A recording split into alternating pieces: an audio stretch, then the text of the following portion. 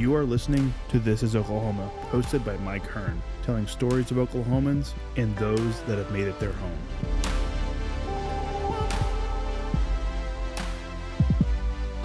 This podcast is presented by the Oklahoma Hall of Fame, telling Oklahoma stories through its people since 1927. Follow them online at oklahomahof.com and definitely on Instagram at oklahomahof. Let's get into today's episode. What's up, guys? Welcome back to another episode. Mike Hearn here, your host, back with another episode down at the Oklahoma Hall of Fame today. Just wanted to jump in here real quick and tell you that today's podcast is part one of a two-part series. We sat with former Governor George Nye to tell some stories about his history, how he got into politics, and then just some hilarious stories about, his time in government as lieutenant governor, as governor. Him and his wife both inducted to the Oklahoma Hall of Fame. Enjoy this episode. We had a blast doing it. Part one and part two will be coming soon. And did you notice in today's paper that the U.S. Senate has passed a bill unanimously making daylight saving time permanent? I didn't see that. So that we'll have more sunlight in most people's day time when they're up. It goes to the House and President Biden to become law, but unanimous. Okay. Republicans, Democrats unanimously passed a Senate bill making daylight saving time permanent. I love it. There's a big debate about that stuff, right? Because there's people that are like, why do we have this? Why do we not have this? Yeah, I hate it when I look out on the patio at 5:30 and it's dark. Yeah, I hate that too. I want to sit out in the sun. I want to see the birds come in. I want to see the squirrels running down the wall. Yeah. To me, I'm glad they're doing it. Yeah, definitely. And what I'm glad about is that Republicans and Democrats voted unanimously. Isn't that nice? That is very nice. I'm sorry to get rare occasion. You see how I get wound up. So during this interview, just interrupt me anytime. That's okay. For people listening, the voice that you can hear is former Governor George Nye, and it's a pleasure to have you here to tell some stories. I'm excited. We've got a lot of time to tell stories. I really appreciate you coming down here. Thank you. I appreciate being here, Mike. I am honored. Mm-hmm. I've been out of office since January of '87, so I'm honored that here in 2022 you want to talk to me about. Oh yeah, when I served as governor. Yeah, and all the other amazing things that you've done before that and after. Also with us today, I've got Jenny Campbell-Moore, who is, you've been at the Hall of Fame for a while. You're killing it here. You know a lot of people, and obviously you've got a great friendship. So have you here? If anybody here here's another voice that's not a male voice, Jenny's here to add some context and help us, I guess, keep on track. I think is what she's probably here for, right? Just to keep us in the right direction. But I guess starting out, you were inducted into the Oklahoma Hall of Fame 1989. Let's start there. What do you remember about that time when you got inducted into the Hall of Fame? Yes, sir. Well, I just would say that I've been to Hall of Fame banquets for years and years and years. I just keep in mind, how long I was lieutenant governor, how long I was governor, and the Hall of Fame people always invited me. And my political history, forget quote-unquote party politics, but a lot of my political history has been trying to promote Oklahoma worldwide to help the image of this state, help us to get business here, help us to sell our products, etc. So the Oklahoma Hall of Fame was a fantastic place for me to go to see inducted men and women from every area of the state who have committed their lives to making Oklahoma a better place to live. So all those years, I never dreamed, frankly, Jenny Campbell, I would tell her this because she's been my friend for many years. I never really dreamed in those days that one day I'd be up on the stage and honored. Yeah. So I truly am honored. So in '89, I'm up on the stage with all these fantastic people who have made Oklahoma since 1907. I don't know if we have any from Churchill days, but just keep in mind that their job is to honor people who have helped Oklahoma have a positive international image, starting locally and then you work to the state, then you work to the nation, then you work. As lieutenant governor, I traveled all over the world. And they say, well, yeah, he used taxpayers' money, and he got to go to Japan and China and Germany. But almost every place that I went, maybe once, maybe twice, I'm very proud to say I came back with an office being established in Oklahoma by somebody from Europe, or a company moved from Hong Kong, moved to Norman and bought a place on Highway 9 because they wanted to be close to a university, and they loved OU. When they came in and looked, where I had picked for them, they looked down the road. These people from Hong Kong came in, and we were on that road, and I said, now, I want you to look at this, I want you to look at this, and they kept leaning over my shoulder, and they said, what's that down there? And that's down there where they bought the property and moved the company to Oklahoma. So just think that here I was at the Hall of Fame for years, in the crowd, seeing the people who had made Oklahoma. Yeah, it's that's one thing I think that people don't realize is the job that you had as lieutenant governor is to travel and bring people here and shout out about Oklahoma and tell people about what, around the world what Oklahoma is. Well, let me just go back and do a little politicking right now. Yeah. Oklahoma is one of the states that does not require the governor and the lieutenant governor to be of the same party.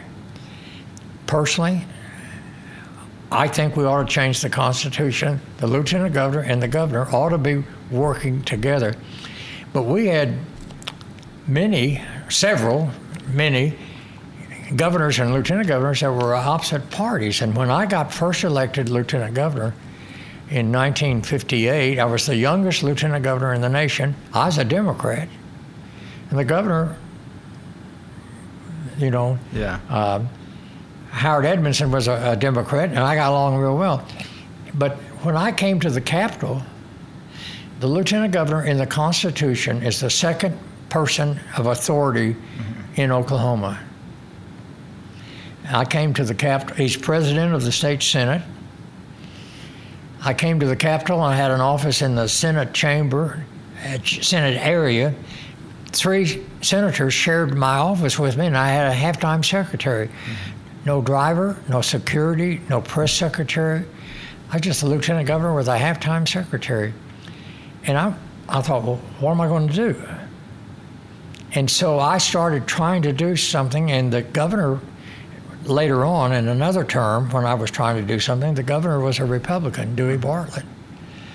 And he said, he got upset with me because I was trying to do stuff and that he didn't want me to do. And I got upset with him because he wouldn't let me do anything. And one day in the mansion, he'd invited me to a reception, and we were standing in line shaking hands with the crowd that came through. And he just looked at me and he said, we ought to figure out what you can do that won't make me mad. And I said, Governor, that's the best thing I've ever heard of. And so, lo and behold, just a few days later, he called me and asked me would I chair a committee to go to North and South Carolina to look at the VOTEC system, that he thought we might need a VOTEC system in Oklahoma. As lieutenant governor, would I fly on the state airplane with his administration, people, chamber commerce people, that sort of stuff. And I was chairman as a Democratic lieutenant governor, and I came back. I suggested to him that, yes, we need a VOTEC system in Oklahoma. I suggested to him that we hire the guy that was the head of the South Carolina. He did that. We brought him in, and can you believe that within 3 years and 4 years, Oklahoma was recognized as the most professional VOTEC system in America. Yeah. In America. And that was me and Dewey. And so I was one day in my office. I read the newspaper today, just before we did this interview, about movies being filmed on location in Oklahoma.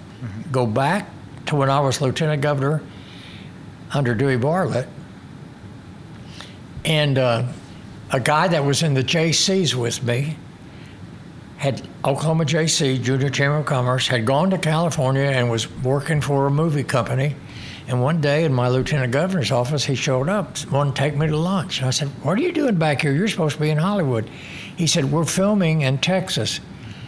Do they ever film a picture in Oklahoma?" I said, "Not that I know of." And he said, "Well, you need to come out to Hollywood and let's check if we can get some movies filmed on location." So I went to Governor Bartlett. I said, "Can I put together a committee that will pay their own way, go to Hollywood?"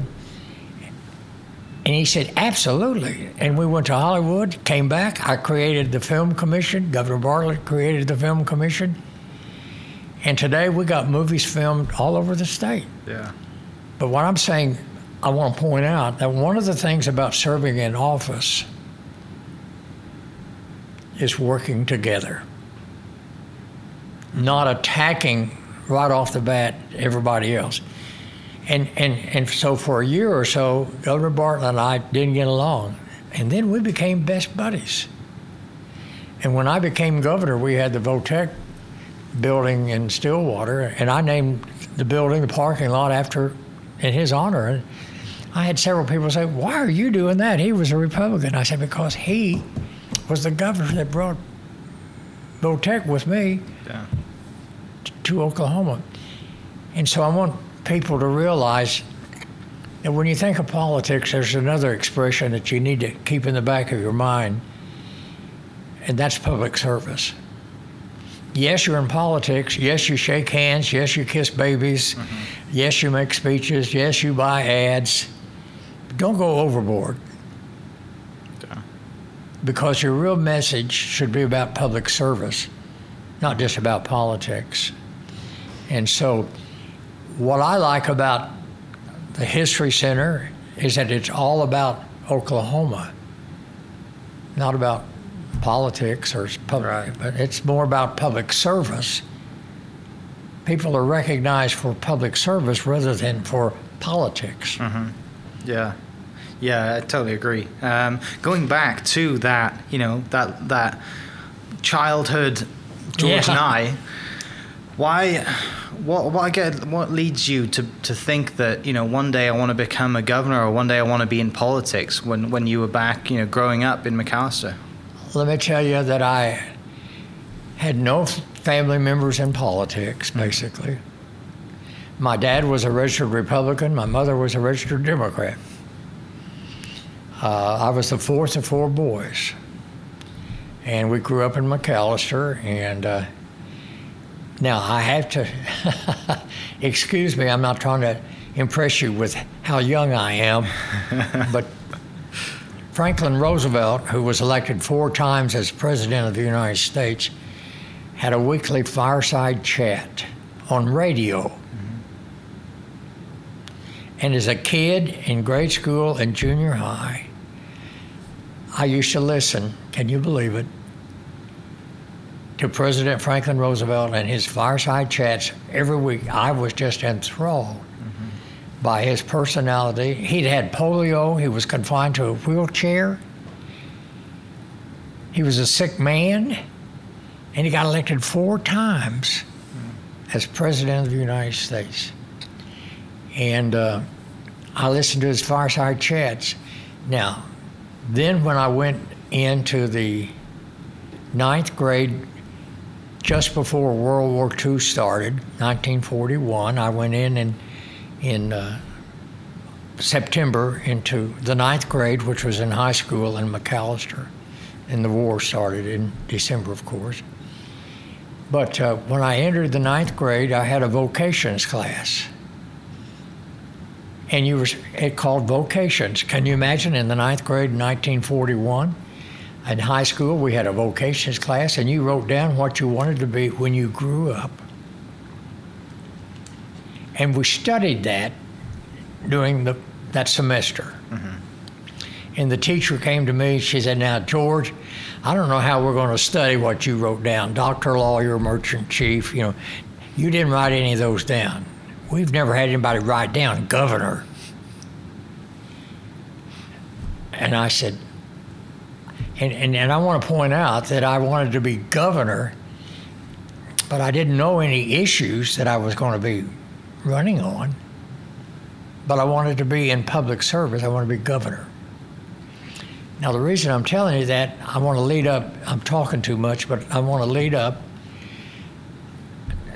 I know you're reasonably new to Oklahoma, but I hope you've heard the name historically in this great state of Carl Albert. Mm-hmm. Carl Albert was a short man, the little giant from Little Dixie in southeast Oklahoma. When I came back after World War II, I joined the Navy at the end I was in boot camp when Japan surrendered. I stayed another year in the Navy, came back and went to junior college at Wilburton, Eastern Oklahoma A&M Junior College, Eastern Oklahoma College now. And Carl Albert in 1948 had been elected to Congress. He'd been in the military, he went in as a private, and he came out as a colonel. Yeah. A colonel.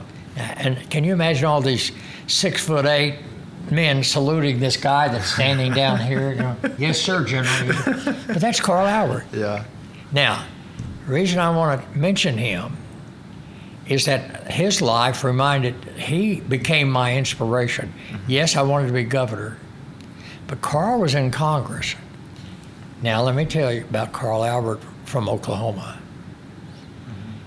He was born in Bug Tussle, just outside of McAlester. He went to a 2-room schoolhouse for 8 years. He had 2 teachers in school for 8 years, 1 through 4, 5 through 8. Carl Albert, when I was in the college at Wilburton, sponsored a Carl Albert oratorical contest, and I entered that. I'll come back to that. But we became friends. He lived back in the old days before we had Safeway and Walmart and all that. In McAlester, we just had local grocery stores. My dad had a neighborhood grocery store. I grew up delivering groceries on a bicycle, then driving a car. I'd come home every weekend from college and deliver groceries. Carl Albert lived a block and a half from me. He traded at my daddy's store. And every time I delivered groceries to his house, they'd put on an extra 30 minutes because they knew I was going to stay. I'd sit down in his breakfast area when he was home from Congress and drink coffee for 30 minutes, and he was my inspiration. Now, Carl Albert from Bug Tussle, Oklahoma. Mm-hmm. When he went into the 9th grade, he went to McAlester High. He became a national high school debate champion. He went to OU, became a national collegiate debate champion. He went to Scotland and Ireland and was an international debate champion. The little giant from Little Dixie came back, ran for Congress, got elected, and from Bug Tussle, Oklahoma, became the most powerful man in the United States Congress as Speaker of the House of Representatives. Yeah. Now, why I'm telling you all this story, he went to that 2-room schoolhouse for 8 years, and at coffee one day, when I was delivering groceries to him, he said, "George, now you need to start making your plans about running. You want to be governor. You need to work your way up." Yeah. And I said, "Oh, yeah, Carl, I really need to." He said, "When did you decide you want to be governor?" And I told him that story about in the 9th grade. I wrote down, okay. I said, "I don't even know why." But I just had listened to Roosevelt. I was enthralled by him. And he said, "Well, let me tell you. When I was in Bug Tussle in the 8th grade, the 3rd District Congressman came to Bug Tussle grade school and spoke to our 8th grade class. And he came to the grade school in a horse-drawn buggy wagon. And he was a congressman from the 3rd Congressional District. And he spoke to us, and as he was driving his horses off into the distance, I turned to somebody and said, "That's what I want to be." In the 8th grade at Bug Tussle, Carl Albert said, "That's what I want to be when I grow up, a congressman." Yeah. And he became Speaker of the U.S. House from Oklahoma. And so what inspires you to run for office is a lot of different things. So I just want to encourage people. We have a democracy. That's two words, demo and ocracy, meaning voice of the people. And you get to select who represents you. And people have to, you can't be drafted to be governor in Oklahoma. You can't be drafted to be on the city council. You can't be drafted to be a county commissioner. You have to offer yourself. So I want to encourage Oklahomans to be thinking about public service and government and offering yourself for public service. Yeah. Carl Albert's quote about you was that when he quit teaching history, he started making it. Oh, yeah. Oh, so you guys, that's you guys the nicest thing he ever said to me. Yeah. You guys had a great relationship. Yeah. Well, I was telling Jenny Campbell as we were coming for this interview, you need to read the small print. It's kind of interesting. I ran for the legislature in 1950. I was a senior in college at East Central at Ada. And I wasn't planning on running. I hadn't graduated yet from college. But the election was coming up in June, and I was going to graduate in May, but I wasn't going to run. And the state representative from Pittsburgh County, McAllister, Lonnie W. Brown, called me. I was home one weekend at my daddy's grocery store, and he called me and asked me to come to his office, and I went to see him, and he said, "You need to run for the legislature. I'm not running again." I said, "Lonnie, I'm in college, 60 miles away, and I don't even have a car. I hitchhike home on weekends and back." And Lonnie said, "You have a bigger chance of winning when there's not an incumbent. And I'm getting ready to announce that I'm not going to run again. So now's the time you need to offer yourself." So as a senior in college, 60 miles away, I filed for the legislature, campaigned every weekend, went home, graduated in May, and in June won the Democratic primary. Yeah. Thanks to his saying, "I want to encourage you. I know you want to be involved. Now's the time for you to run." I wasn't going to run. And so here's somebody that was almost a total stranger to me, although I knew him.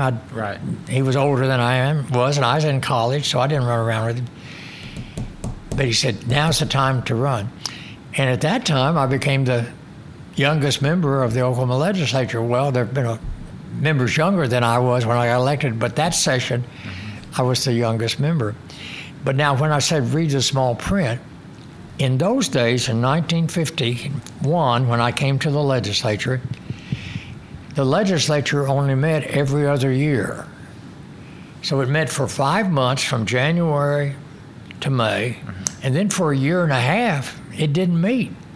So you had to be doing something else for a year and a half. And I didn't know what I was going to do or anything, but so I came to the legislature, and the principal at Hartshorn High School invited me to do a commencement speech at Hartshorn. And so I did. The year I got elected, I made a commencement speech, and then he came into my daddy's grocery store and said, "You need to be a teacher." I said, "I don't want to teach. My mother was a teacher, my sister, one of my brothers was a teacher. I don't want to be a teacher." He said, "Anybody that can keep the kids awake during a commencement needs to be a teacher." So I went back to East Central and I said, "What would it take for me to get a teaching certificate?" And they looked at my classes that I'd taken and said, "You've taken everything that you need as far as subjects, but you haven't had any practice teaching." So they arranged that first summer after I'd been elected to the legislature, I could go to school in Ada as a member of the legislature. I went back and went to school, and I got 8 hours of practice teaching on campus, and the principal from Hartshorn, where I'd given the commencement, had been hired to be the principal at McAllister, and he hired me, and so I taught for 7 years. I would teach one semester and then take a leave of absence for a year and a half, 3 semesters, and teach Oklahoma history. Yeah. And so what's interesting is when I said read the small print, now back to read the small print, the law in Oklahoma is that you can't have two state jobs at the same time. Well, the courts had ruled that a teacher was not a state employee. So there were 5 members who were in education that were serving in the legislature the year I got elected. Yeah. Then a different Supreme Court in Oklahoma a few years later said, yeah, teachers are state employees because we guarantee their salary, we sign contracts, so you can't do that anymore. Without changing the law, the court's opinion changed. So for 7 years, I taught high school, Oklahoma history, while I was in the legislature. Yeah. Some great memories from that, I'm sure, teaching Oklahoma history. I love teaching. The 9th graders, it was funny. The law at that time also required that if you graduated to get a diploma from an Oklahoma high school, you had to have had a year of Oklahoma history. That's not the law anymore. Yeah. But in 1951, you had to have a year of Oklahoma history, and we taught it in the 9th grade, basically statewide. And it was fun to teach Oklahoma history. It's sad that it's not required anymore, right? Like history is such a big part of our lives. I don't think they're required. I think over the law they've changed it each several times. Yeah. And then they went to a period that 6 weeks in a semester they would teach Oklahoma history. Then they said, well, just during the year teach some Oklahoma history. But to be truthful, I don't know what the law is right now. But they've changed it over the years.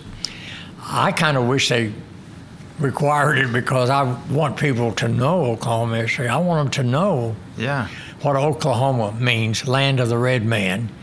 I want them to know where we got the Panhandle. I want them to know about the Red River. There's a lot of history in Oklahoma, and I want everybody that is a resident of Oklahoma to be as aware as much as possible of Oklahoma history. Yeah. Moving forward then, so you become governor in 82. No, I became governor in 79. 79, sorry. The election was in 78. Okay. So you become governor in 79. What's Oklahoma like in 1979, and what's Oklahoma politics like in 1979? Well, let me tell you. I'm glad you asked that question. When you become governor, you inherit what the state is doing before you were governor. I followed Governor David Bourne. And Governor David Bourne did a great job for Oklahoma as governor. He really did. And so he did not run for re-election. Now, let me back up and say that the law changes. I get introduced sometimes as I'm the first governor ever to be re-elected in Oklahoma. Well, we became a state in 1907, so I'm the first governor since 1907 ever to be re-elected. Well, it was illegal. The Constitution didn't allow you to serve but one term, and they amended the Constitution when Governor Bartlett was governor. The people amended it and said you could serve 2 terms. Yeah. And Governor Bartlett ran for re-election and lost to David Hall, who ran for re-election and lost to David Bourne, who did not run for re-election. I was lieutenant governor under David Bourne, so I ran to succeed David Bourne. So although I'm the first governor ever to be re-elected, there were only 3 before me that were legally allowed to try. But so Bourne ran for the U.S. Senate, but as governor, the economy of the state was fantastic. And so when I became governor, nothing that I didn't know how much money we had. I really didn't know. I didn't know what it was going to be, and I was promising not to raise taxes, that I was going to just try to keep it going just like it was. Well, I inherited the economy that came from David Bourne, and we collected a lot more money than we had appropriated. And now here I go bragging, but I created the rainy day fund. I said, let's don't appropriate all this money. We may need it sometime. Let's set it aside. So we started setting aside money into what was called the rainy day fund. And how that became the rainy day fund, and when I was growing up, my parents had a kitty that they called the rainy day fund. Yeah. That they put their money in, that they're going to need it sometime. They go in and get it out of the rainy day fund. Okay. So I created the rainy day fund. Well, for 4 years, I just built it up. 1982, I'm running for re-election. And got reelected, like I said. But I'm running for reelection, and I'm being driven in downtown Oklahoma City, and I never write a speech, but I generally write 5 words on my left hand that are things that I want to talk about. And I just raise my hand and say, it's so good to be here. Then I look down and I look under my index finger and I'll see the word highways. And then I'll say the word education, and that makes my whole speech, etc. So I'm writing down on my hand, and I'm going to use as a theme, running for re-election, look what I've done. We've raised teachers' salaries, we've built more roads, I've raised state employees' salaries. I just look what I've done. And I'm going to a rally in downtown Oklahoma City, look what I've done. And my cell phone in the car rings. Now, in those days, it was in the back seat on the floorboard, and it was, about 2 feet big, and you had to hold it with both hands. But my cell phone rang, and it was my campaign treasurer said, I've got some shocking news for you. And I've just been writing down on my hand, look what I've done, look what I've done.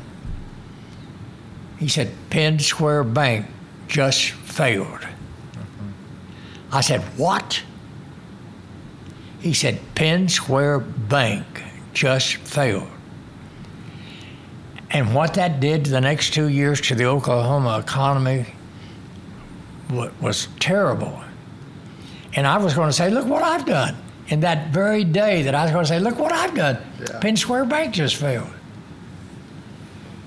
And so, lucky me, I had put aside money in the rainy day fund, so for 2 years, I was able to raid or get money out of the rainy day fund and keep the state budget just like it had always been the previous 4 years that I inherited from David Board. Yeah.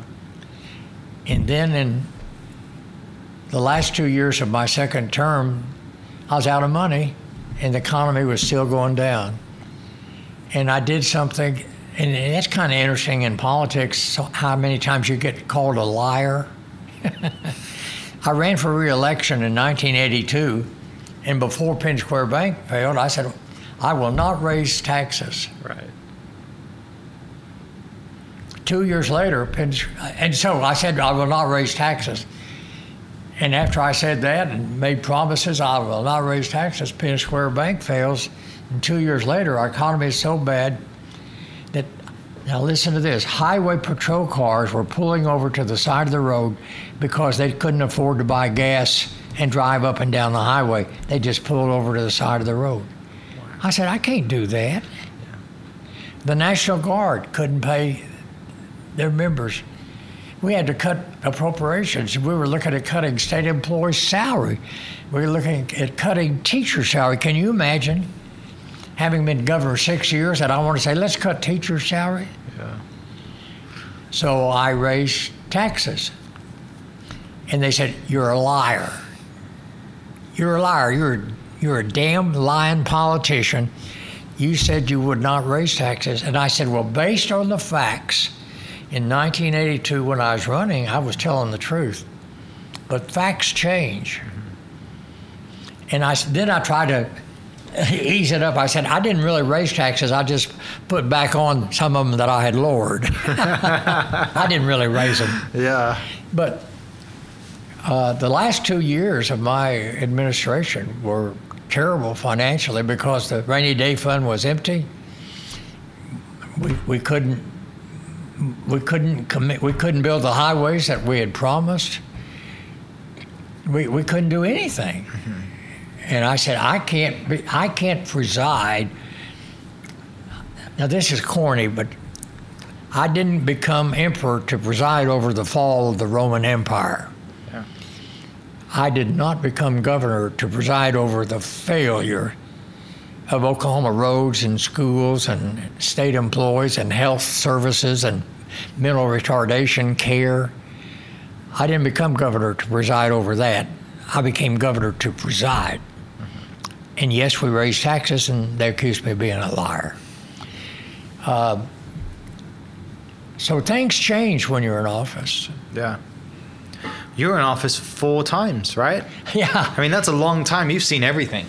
I was in Almost office everything, 4 I times, guess. but you have to remember that there again, you got to read the small print. Yeah. I'm officially a 4-term governor, and you can only serve 2 terms in Oklahoma. Yeah. But I served 4.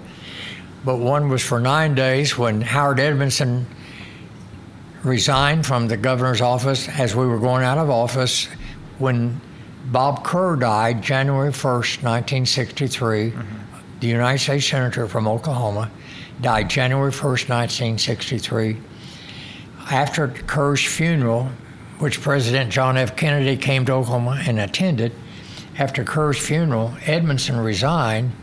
There was 9 days left on his term as governor, and as lieutenant governor, I had run for governor and lost. I ran 4th in the Democratic primary, and lo and behold, I became the next governor. Yeah. For 9 days. For 9 days. And then, when I got elected governor in 1978, I was going to take office, but David Bourne resigned early because he'd been elected to the United States Senate. And in both cases, let me back up, the small print in the U.S. Senate is that seniority is important when you appoint chairman and vice chairman of committees. And under the U.S. Senate rule, seniority is the time that you've served. So Howard Edmondson resigned early so he could be sworn in and become U.S. Senator 9 days before all the other new United States senators took office. So he had seniority over all the new senators. Well, David Bourne resigned because he was going to be sworn in with the other new senators, but if he'd served out his term, all the new senators would have had seniority over him. Gotcha. And they would have never been chairman of committees or vice chairman, protected our armed forces and our military bases and built our rivers and lakes, you know. So they needed that seniority. So I became governor twice before I got elected governor, and I'd only served 14 days, Yeah. but I'd been governor twice. One of the things I want to talk about is the impact that you and your wife had as well, because your wife, Donna, was inducted into the Hall of Fame in 2008, and I'll put her bio in the description for this podcast so everyone listening can go see that. But your wife as First Lady made quite an impact as well. So I'm sure it was fun for you guys to be together and kind of, you know, following her mission as well as not just the politics side of things, but the humanitarian side that your wife kind of focused on. Well, let me tell you the interesting thing about my family, Donna, my wife. And sometimes when I am praying at night, I thank the good Lord for me being defeated for governor in 1962. I'd been in the legislature 8 years. I'd been lieutenant governor for 4 years. And I wanted to run for governor, and I ran 4th. And at night, sometimes I said, thank you, Lord, for me losing the governor's race. Because after I lost the governor's race, I met Donna. And that's interesting. We talked about me teaching in school. One of my former students, I wasn't much older than my students, so once they had graduated from college, I was basically the same age they were. I ran around together with some of my former students. And one of them worked for American Airlines, and he said, I want you to meet this gal that worked for TWA. She's single. I want you, and I was single. I'd never been married. And my former student said, I want you to meet her. I've met her at air meetings. And that's when I met Donna. And if I had been elected governor, I would have never met her. Yeah. So I'm the happiest guy ever to be defeated for office because I met Donna. She had a son, Mike, who was 11, became my son, wonderful young man. And we had a daughter, Georgianne, a wonderful young lady. But my family, like Donna, she did not know that 3 years later, after we got married, that I was going to start trying to climb back up the ladder. So I said, I still want to be governor, so I'm going to go back and run for lieutenant governor again. And then I'm going to run for governor sometime down the line. And she said, I didn't know you were going to still run for be in politics. And I said, well, Donna, that's what I want to be. Yeah. And so she said, okay, but I have some request I'm going to put on you if you're going to run for office. Mm-hmm. When I ran for governor, my wife, Donna, my son, Mike, my daughter, Georgianne, we all four sat down, and the three of them told me what they wanted. And what my wife mentioned became remarkable. She wanted what we called then the mentally retarded. Now we call them the developmentally disabled. Mm-hmm. She wanted Oklahoma to do more for the developmentally disabled, the mentally retarded. Mm-hmm. Now let me go back to the governors. When I became such a good friend with Dewey Bartlett, the Republican governor, and he called me to go check on the VOTEC, and he let me go check on the film having movies filmed in Oklahoma. He called me up one day and said, I want you to go to every state institution. Every state, a prison, a college, mm-hmm. a hospital, if it's a state institution, I want you to spend the next year or so visiting every one of them, and I want you to come back, and each time you come back, tell me what you think that institution needs. I went to OU, OSU, I went to the veterans hospitals, came back and told him. And so some of the time I said, Donna, I don't want to do all this by myself. I want you to go with me, because there'll be places that I can't, you'll see things I won't see. And we visited the mental institutions at Enid, Sulphur, Pauls Valley, wherever they were. We visited the state mental institutions over by Tulsa. And Donna said, that's terrible. Said, they're okay, mm-hmm. but those people do not need to be, they're not in prison. And then I got to thinking, I had a cousin when I grew up, I had a cousin who had a developmentally disabled kid, and they put her in a state institution. I never saw that kid again in my life. And she said they're just putting these mentally retarded people in institutions. They're taking care of them, but they're not training them to do anything. And she said, if you run for governor, George, you've got to promise me you'll do something for the mentally retarded. And I said, okay. Then when I got elected, I said, okay, Donna, yours. And she had gone to all those institutions with me. She said, those are terrible. And I said, okay, Donna, that's your job. You go to the legislature.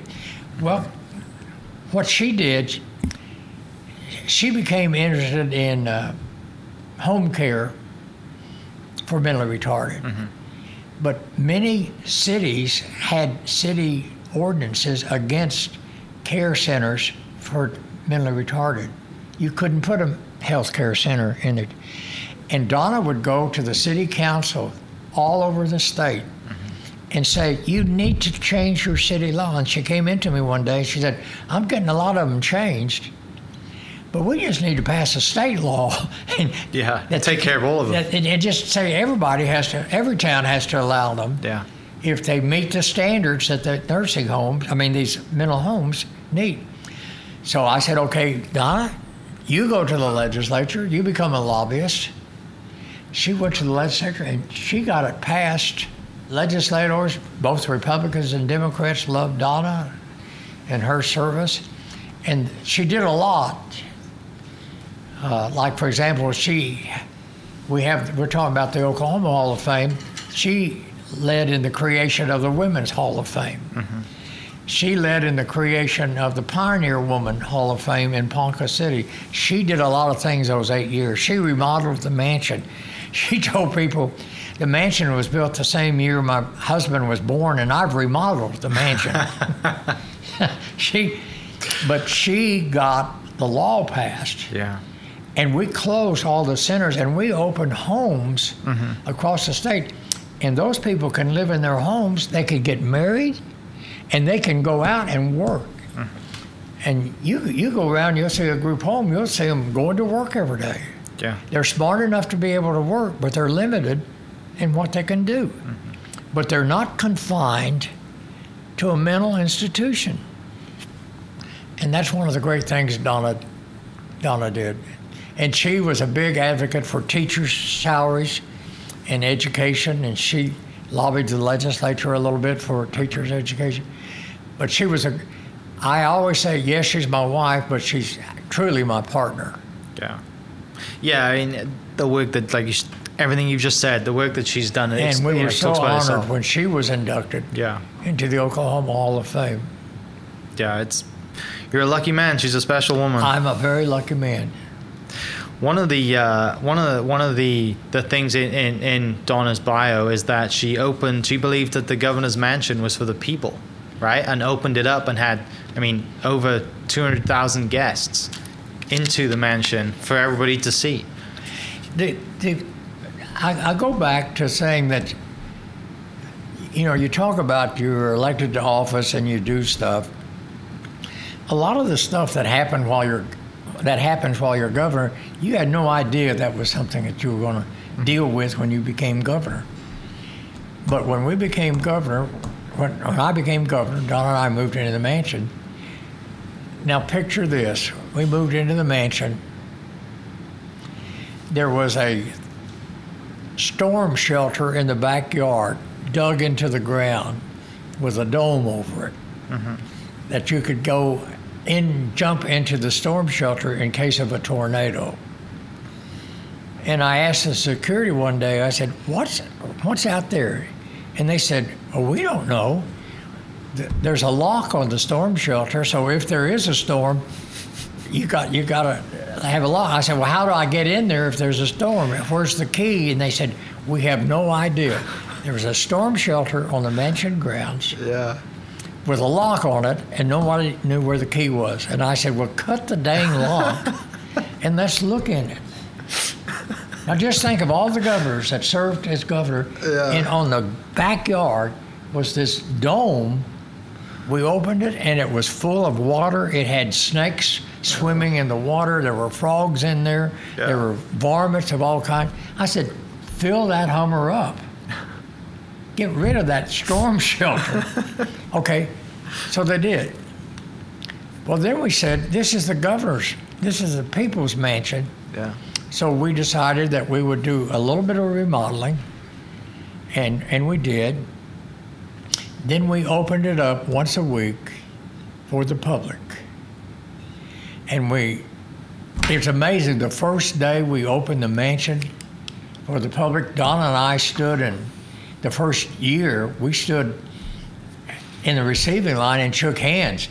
But the first day, it went all the way down, the line went all down to the library, down the sidewalk, over into the parking lot by the Capitol. There were thousands of people who came to look at the governor's mansion. So we redesigned some of the areas so that they could go, and we had a deal where they could go actually into our bedroom. We had volunteers who were tour guides, and they went into the bedrooms. They went into our children's bedrooms. Not only was the storm shelter full of water, there was a basement in the mansion, and I went down to the basement, and it had 2 feet of water in the basement of the mansion. And I said, dig.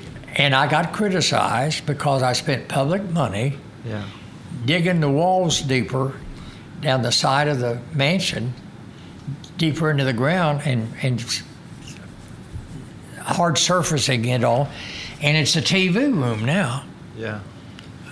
But why would you have in the governor's mansion, why would you have a sunken? Right. It's just amazing. But anyway, what was interesting is that the public loved being able to come and see the mansion. And that was Donna's idea, another one of her ideas. Now, to tell you how you have to be careful, okay? Donna and I, we were also worried about physical problems that people had. Well, the mansion had stairways in every entrance, to the kitchen, to the back door, to the side door, to the front door. You had steps, no railing. Yeah. I said, put up railing. And over where the open house, then the main, people don't realize this, but the mansion was built so that the door facing the Capitol to the west is the main entrance. But people drive in the driveway and come in a side door. But if you're coming in to tour the mansion, you come in down a long sidewalk from the area that faces the state capitol, and you climb up steps. And so I went to the Capitol people that were in charge of it, and I said, build a ramp so that handicapped people can walk into the mansion. Well, I was attacked in the legislature for messing up the original state capitol. Yeah. And I said, well, we need the handicapped person with a cane or with crutches or in a wheelchair has every right to come into the mansion as someone with 2 good feet. Yeah. So they built the ramp. I took the criticism. Well, I'll never forget the day that we opened it for the first time, the ramp, and we had that long line of people. There was a young lady, and she was shaking Donna's hand, and she said, I didn't know you had a ramp.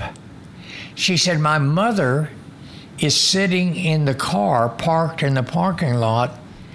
I'm going to go get her in her wheelchair. Can I bring her into the mansion? And I said, absolutely. And she went out and got her mother and wheeled her mother up the ramp into the mansion. And let me tell you, now, that's not why I ran for governor. But let me tell you, she cried. The woman in the wheelchair cried when she came into the mansion because that ramp had been built and she could do what anybody else could do. She could go into the governor's public house. Yeah. And so when you're in office, you have a lot of things to do that you never dreamed was going to be Right. And they become political. Like I said, some people attacked me that I was destroying the image of the mansion. Yeah, you're right. There's things that come up that you, like you said, you would have no idea that you would have an impact. Have no idea, but you meet that lady and her mum's, you realize then that you have a far greater impact on making small decisions that at the time don't seem like big decisions, but they end up being really big decisions. Well, it's kind of like there's a third floor at the mansion where you have dinners and luncheons. The entire third floor is one big room. Well, somebody put in an elevator. Well, they got criticized for putting in an elevator. But if you invited 200 people to a luncheon, how many people would show up that couldn't climb 2 flights of curved stairway? And that's not fair to the people of Oklahoma. So you have a lot of things you have to take into consideration. Yeah. This podcast is presented by the Oklahoma Hall of Fame, telling Oklahoma stories through its people since 1927. Follow them online at oklahomahof.com and definitely on Instagram at oklahomahof. Thank you for listening. We are inspired by those around us and hope that you are too. Make sure you subscribe to this podcast on your favorite podcast platform and leave us a review so we can keep telling your stories. For more great Oklahoma content, follow This Is Oklahoma on Facebook and Instagram.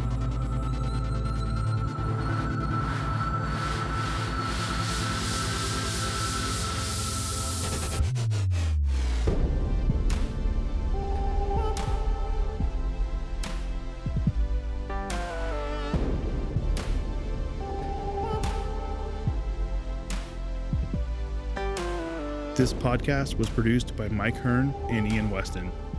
Mixed by Alan Brown, with music by Chad Duro.